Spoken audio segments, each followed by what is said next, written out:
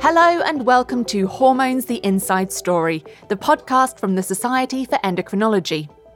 I'm Dr. Sally LePage, an evolutionary biologist and science presenter, and I'll be chatting with a whole bunch of hormone scientists, or endocrinologists, to bring you surprising stories and cutting-edge research.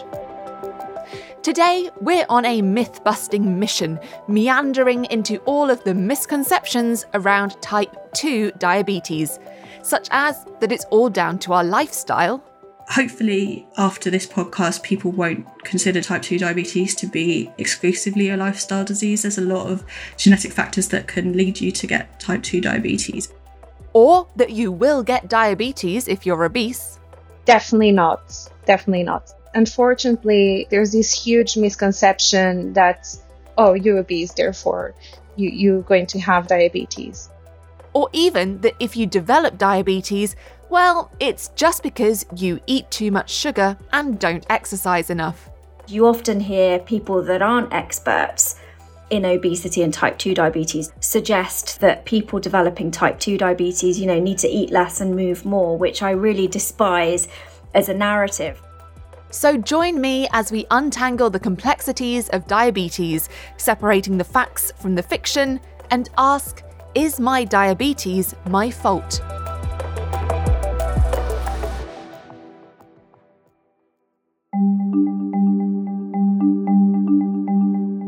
Diabetes is very common. Roughly 1 person in every 20 in the UK is living with diabetes. In the US, that figure is 1 in 10, and the number of people living with diabetes around the world is increasing every year. It's a disease that causes high levels of sugar in your blood, and unless it's properly managed, those high sugar levels can damage the heart, kidneys, blood vessels, eyes, and nerves. Diabetes comes in a few different flavours. You're probably already familiar with the 2 big ones, type 1 diabetes and type 2 diabetes. But there are also other types, such as gestational diabetes, which you might get during pregnancy. Type 1 diabetes makes up about 10% of diabetes cases and often starts to show up during childhood or adolescence. It's an autoimmune condition where your immune system starts attacking and destroying the cells in your pancreas called beta cells. Beta cells are responsible for making insulin, a hormone that tells your liver, fat, and muscles to pull sugar out of the bloodstream and into your tissues. Without enough beta cells to make enough insulin, people living with type 1 diabetes have to manually inject themselves with artificial insulin to control their blood sugar levels. Type 2 diabetes, on the other hand, is much more common than type 1 and makes up almost 90% of all diabetes cases. With type 2 diabetes, the beta cells in the pancreas still produce insulin, but the other cells in the body stop responding to it. Just like when you move to a noisy city, after a while, you stop noticing the sounds of the traffic. A lot of people living with type 2 diabetes manage their blood sugar levels by taking drugs that help the insulin work better and by controlling their diet.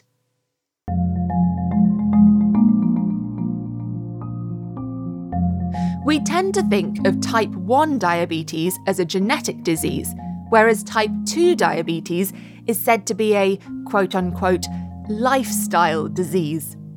You'll often hear in the media that type 2 is caused by obesity, unhealthy diets, and physical inactivity. There is a nugget of truth to that. Research consistently shows that people with a higher BMI, or body mass index, are at much greater risk of developing type 2 diabetes. But is it really that simple?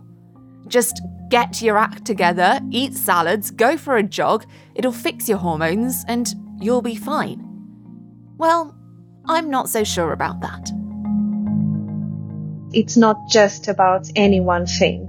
It's not just about your diet. It's not just about how much you exercise. And it's not just about your genes. It's this melting pot of different contributing factors that all together increase your risk of developing diabetes during your life. That's Dr. Inez Cebola, a research fellow at Imperial College London, who studies the genetics of diabetes and liver disease. It turns out that not all people with type 2 diabetes are overweight or obese. There's about 10% of all people in the world who have type 2 diabetes who are lean. So they're not overweight, they're not obese. And you may tell me, okay, so 10% is not that much, right? But let me give it to you again in numbers. So if you think about worldwide, everyone who's got type 2 diabetes, so it's almost now at a figure of 500 million people. 10% of that is 50 million. That's a population of Spain. I mean, I would say that that's a sizable, proportion of the world's population. It's not just a small exception. It's something that we should acknowledge when we think about it. And the reverse is also true. Not all people with obesity go on to develop type 2 diabetes. About half of the people who are obese do not have diabetes. Now, it is true that a poor diet and sedentary lifestyle does increase your risk of developing diabetes. And we consistently see that wherever obesity becomes more prevalent, rates of type 2 diabetes also go up. But clearly, it's not as simple as obesity equals diabetes. So why is it that some people with obesity escape type 2 diabetes, while there are 50 million people in the world today who are lean and yet live with the disease? In very short answer, I would say that one of the things that justifies this diversity is genetics.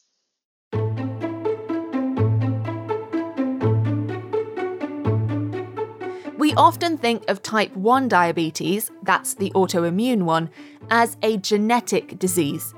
If you've got family members with type 1 diabetes, you have a much higher risk than the general population of developing the condition yourself. Well, it turns out the same is true for type 2 diabetes.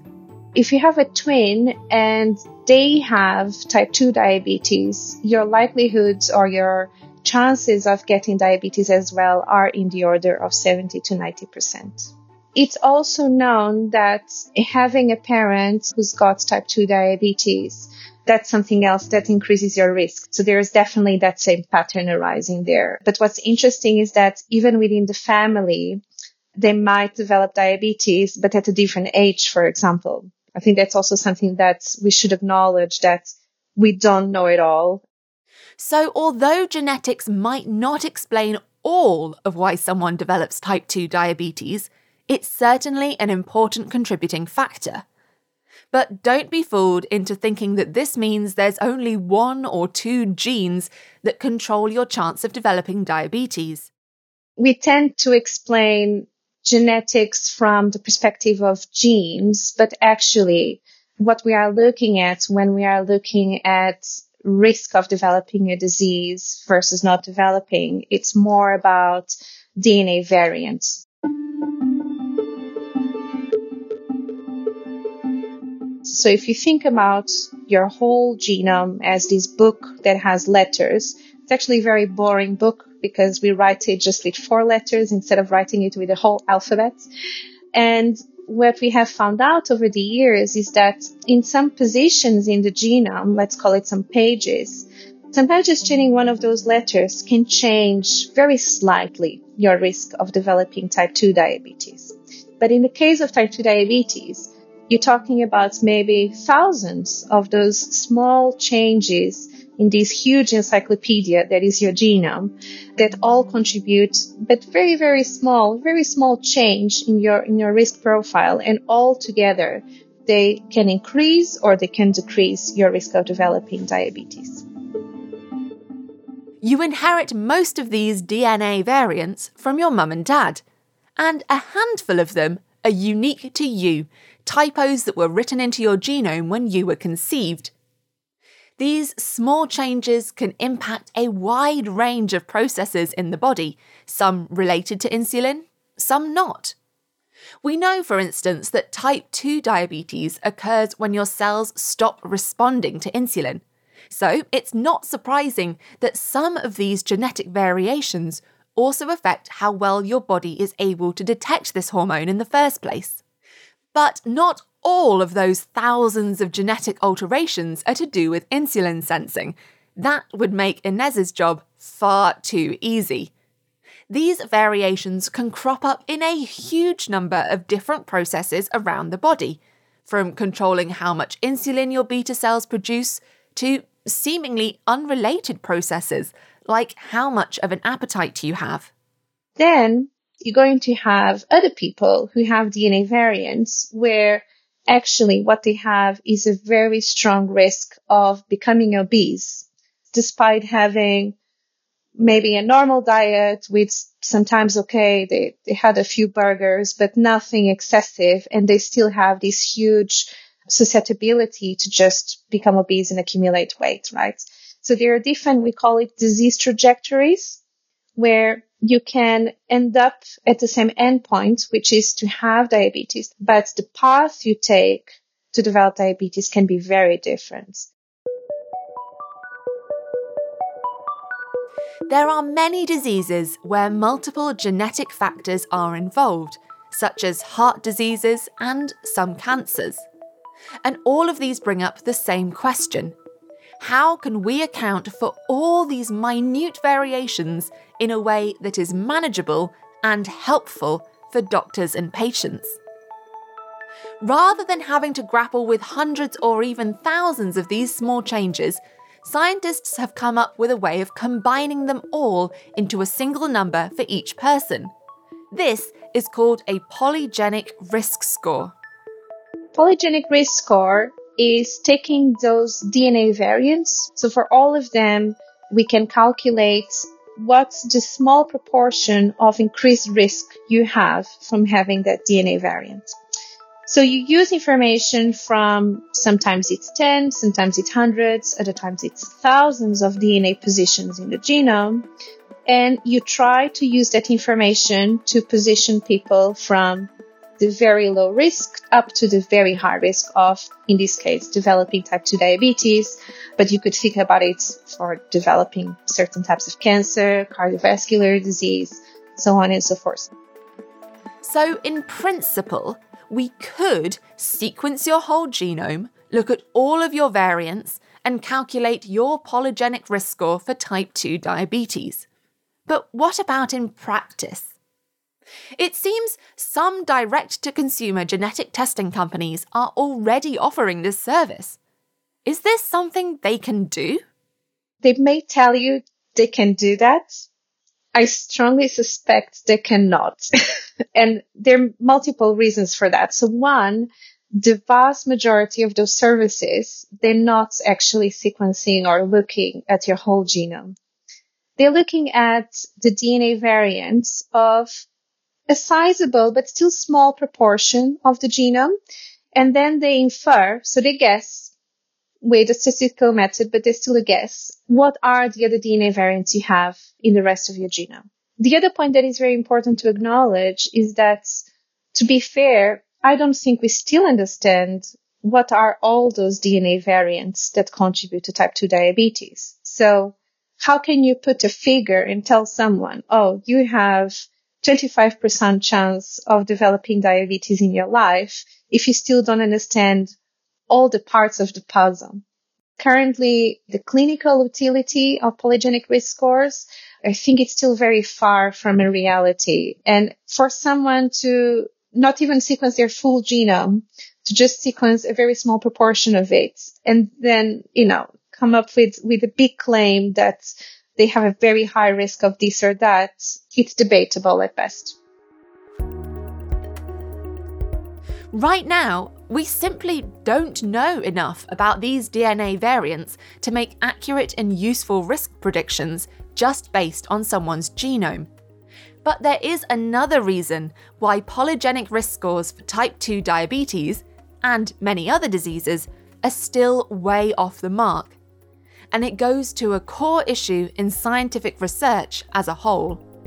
Something that unfortunately I think people outside the genetics world might not grasp very well is that there's still a very poor representation of non-white populations within genetic studies. So one major issue right now with polygenic risk scores is that we don't really understand how well they can be transposed from white populations to the other populations in the globe.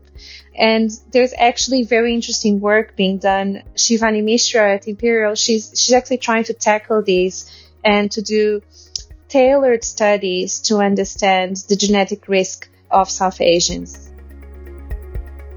Hi, my name's Shivani Mishra and I'm a consultant in metabolic medicine and a diabetes researcher at Imperial College in London. So far, we've been finding out how our genes influence our chances of developing diabetes. But of course, your genetic makeup is a reflection of your ancestry, who you're related to and who you're descended from. And that ancestry is in part reflected in your ethnicity. Now, before we go any further, let's be very clear. You can't determine someone's ethnicity just by looking at their genome. Ethnicity is a much broader concept. It's a social identity, not a genetic identity. And while it does take into account shared ancestry, it also encompasses societal factors like religion, language, and culture. That said, people from the same ethnic group are more likely to share certain genetic variations, and the risk of developing certain diseases, including diabetes, varies between ethnic groups. We know that certain ethnic groups, so for example, South Asian people originating from the Indian subcontinent, but also African Caribbean people and even East Asian people are far more likely to develop type 2 diabetes than the white European population. South Asian and African Caribbean people have at least double the risk of developing type 2 diabetes. And in certain subgroups, so if you look, for example, within South Asian ethnicity, Bangladeshi people in particular have very high risk, with some studies suggesting up to 6 times the risk of type 2 diabetes. In her role as a clinician, Shivani sees patients of all ethnicities and witnesses firsthand just how much the disease can vary across the population. When I was a registrar just practicing in London, this is what I found so interesting, that how can people all be labelled with type 2 diabetes and be presenting completely differently? So to give you a flavour, we know that type 2 diabetes tends to occur at younger age in Asian, both South and East Asian ethnicity, and also at a leaner body mass index in those ethnic groups. And so actually, when you see these people in clinic, they may not be in an obese weight category and sometimes not even in an overweight category. And that really turns the paradigm of type 2 diabetes on its head, because what we're all taught when we're at medical school or doing our degrees is that type 2 diabetes is driven by insulin resistance. And insulin resistance is associated with obesity. But then you have relatively lean people developing type 2 diabetes. And so we know that it cannot just be insulin resistance. There must also be something else going on. So someone from a South or East Asian ethnic group with a lower BMI who has a healthy weight may nevertheless have the same risk of developing type 2 diabetes as someone with a higher BMI but has a white European background. Are there any other differences in what diabetes looks like between these ethnic groups? The other thing that manifests is earlier age of onset. So in white European, the average age of developing type 2 is around 60 to 65, whereas Asian people are around 55. But separate to that is this group of individuals who develop type 2 diabetes much earlier in life, let's say under the age of 40. And that group is disproportionately overrepresented in Asian, Black and mixed ethnic groups in the UK and also globally. Clearly, ethnicity does affect your chances of developing type 2 diabetes, both at what age you're likely to get it and at what weight. But why is that the case? Is it all down to underlying biological differences, such as specific DNA variants being more common in certain ethnic groups? Or is there more to the story than just genetics? As I've already mentioned, ethnicity isn't just your genes, it's also defined by social and cultural factors. This includes diet and lifestyle habits, both of which play a part in your risk of developing type 2 diabetes. So, we cannot ignore sociocultural contributors. So, for example, we know that the Asian ethnicity, for example, is more sedentary than other ethnic groups. And we know that there's huge variation in carbohydrate content of different ethnic group diets and also within ethnic group diets. Plus, in the UK, where Shivani's research is based, people from ethnic minorities are more likely to live in poverty and have limited access to healthcare. Type 2 diabetes occurs more in people who are socioeconomically deprived. We're in a massive period of austerity at the moment where people are queuing up for food banks, or they're working all hours of the day, 0 contract hour jobs, and, coming home late. You just want to get food on the plate. You're not thinking about what is healthy, what's going to lower my risk of type 2 diabetes. So are the differences we see in diabetes between ethnic groups more because of genetic differences or social differences?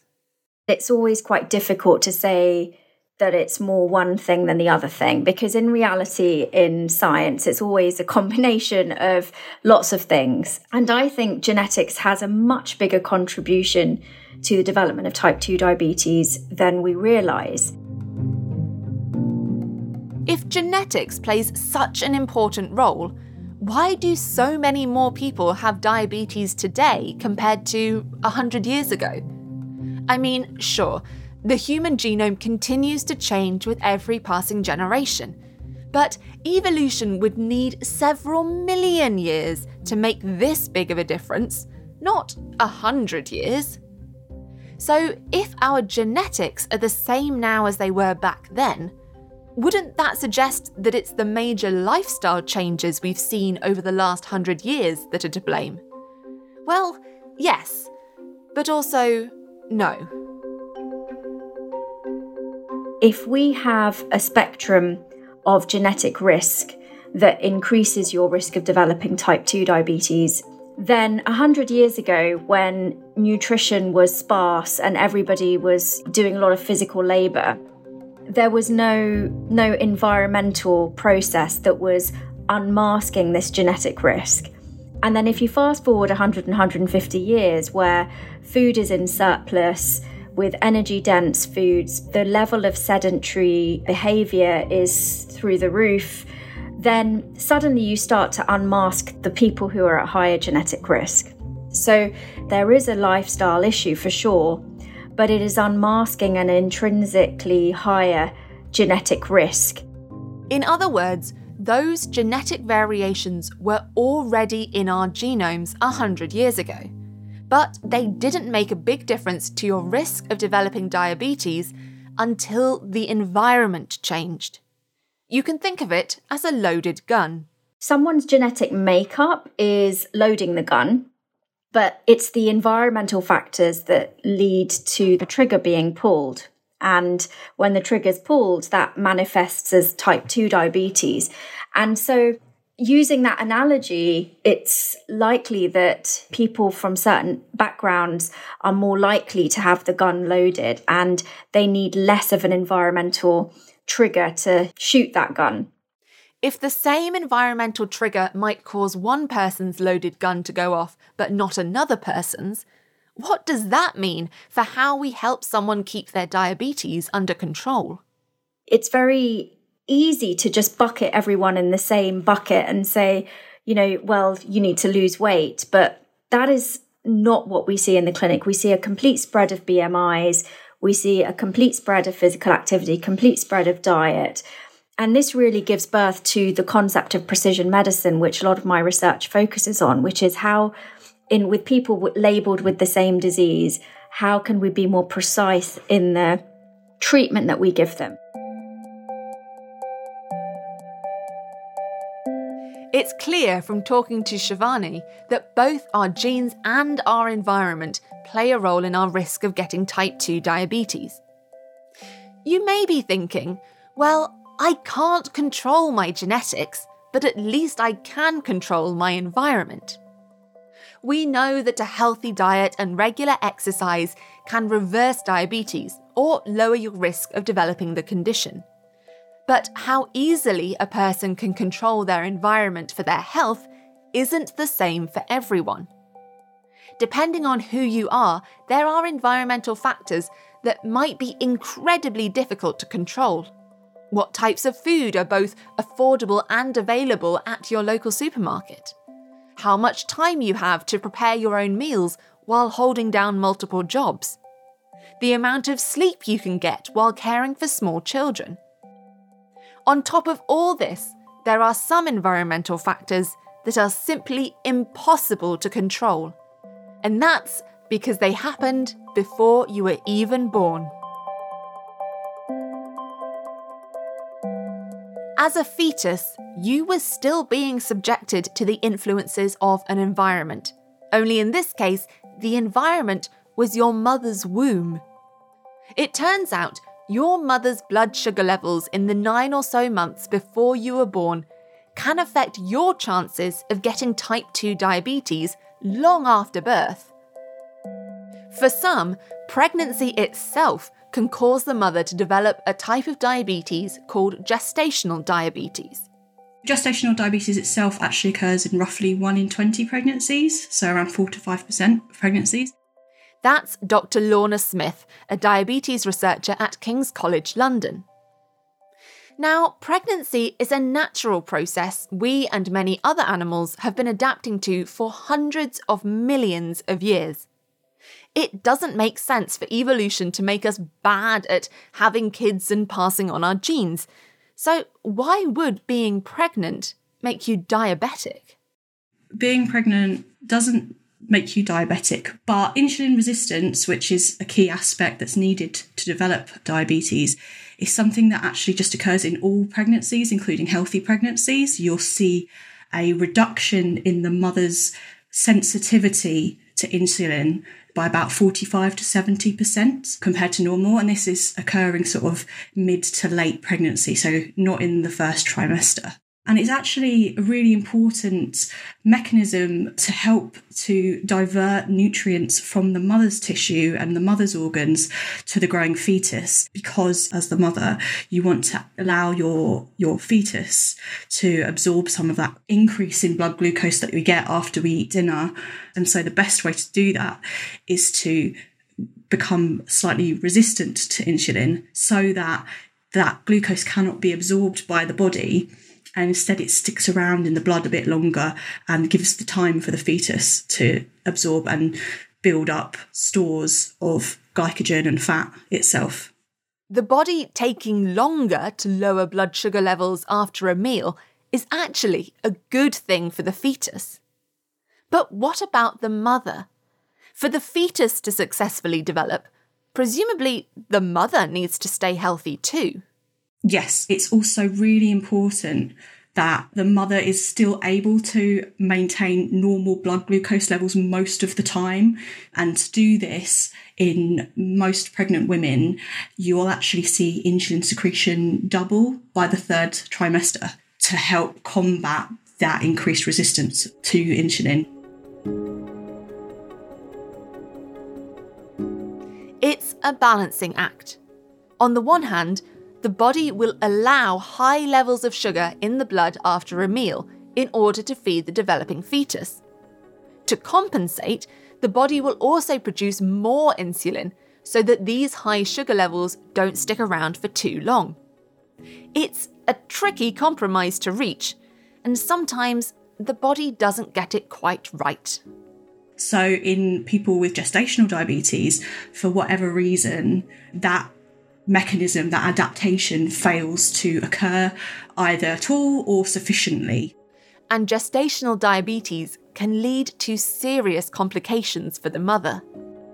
So some of the most important complications that you can get from gestational diabetes is that the baby can grow larger than normal, and this can create difficulty in labour. You might have a premature birth, and the mother herself as well can get something called preeclampsia, which is a very dangerous condition in women. Mothers who have gestational diabetes are more likely to develop type 2 diabetes in the 5 to 10 years after having their baby. And it also impacts the baby well beyond pregnancy too.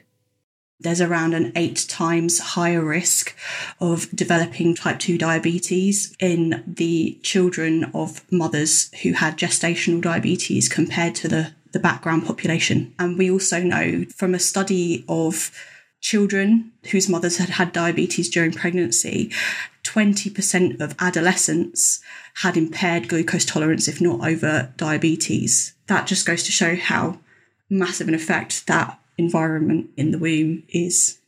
So you might have 8 times the risk of developing type 2 diabetes just because your mother had gestational diabetes when she was pregnant with you, or because of changes in your environment before you were even born. Talk about it being out of your control. But hang on a minute. The pregnancy environment isn't the only thing that's shared between the mother and the fetus. They also share genes. Half of all of your genes come from your mum, the other half from your dad. And we already know certain genetic factors increase your risk of type 2 diabetes. So how do we know that this difference is to do with the maternal environment and not just caused by genetic variations you inherited from your mother? Well, if it was just genetics, you'd expect your dad's genes to play just as important a role as your mum's genes. But in fact, we found that about twice as many people with type 2 diabetes had a mother that had a history of type 2 diabetes versus those that had a father with a history of type 2 diabetes. So that suggests that it's not just going to be a genetic factors at play here, but potentially also sort of the maternal environment during pregnancy as well. Clearly, the amount of blood sugar you're exposed to in the womb makes a big difference, not just during the pregnancy, but also in later life. In the case of gestational diabetes, the fetus is exposed to blood sugar levels that are too high. What happens if it's exposed to blood sugar levels that are too low instead? There are multiple occurrences throughout history that scientists have been able to research into periods of severe famine, and they've looked at the pregnant mothers during these periods of time, and what they found is repeatedly that the children have higher rates of type 2 diabetes.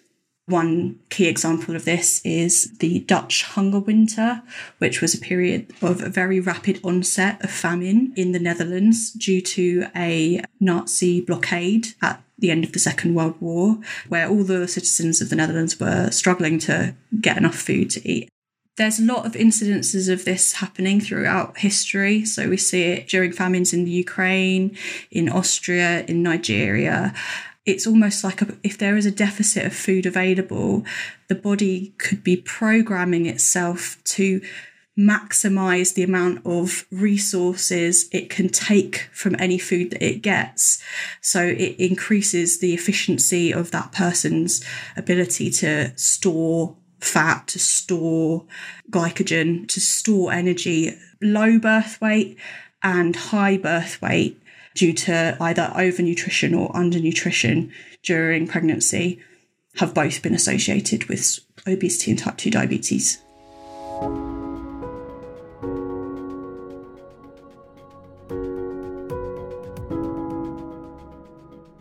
So, is my diabetes my fault? Well, perhaps we shouldn't be asking that question at all. Clearly, lifestyle is not the only thing affecting your chance of developing this condition. Your genetics play a role, your ethnicity plays a role, what happens in the womb plays a role. Of course, we can all benefit from having a healthier lifestyle, and that does reduce our risk of developing type 2 diabetes. All of us, regardless of our polygenic risk score, we should aim to have an okay lifestyle. You can do things now that might change that potential future. But we should also be aware that some people might have conventionally healthy lifestyles and still develop type 2 diabetes, partly due to factors outside their control. A lot of it is determined before you're even born, so you've got the genetics, which is determined from the moment of conception, and then you've got what we call fetal programming, and all that stuff is happening before you're born. It's all happening in the womb, and it's not really in your control at all. For some people, being quote-unquote healthy is just biologically harder to achieve. Our genes even change our preference for sweet versus salty. I mean, how crazy is that? So when we say something is easy, I would really put it with a pinch of salt, if you may. Because for some people, yes, it's going to be easy to change their diet and to, for example, exercise more. But for others, their brains are we think of it as wired in a different way, where, their brains were just not able to cope with that in the same ways as other people are. And for some people, the option of making certain food choices or changing their lifestyle simply isn't there in the first place. If you are socioeconomically deprived, these sort of eating behaviours or lifestyle behaviours are the kind of default. So let's end the blame game. Not only does it not reflect the science and what we know about type 2 diabetes, it's also damaging and unhelpful for people who are just trying to do the best with what they've got. Medical professionals, we never blame anyone.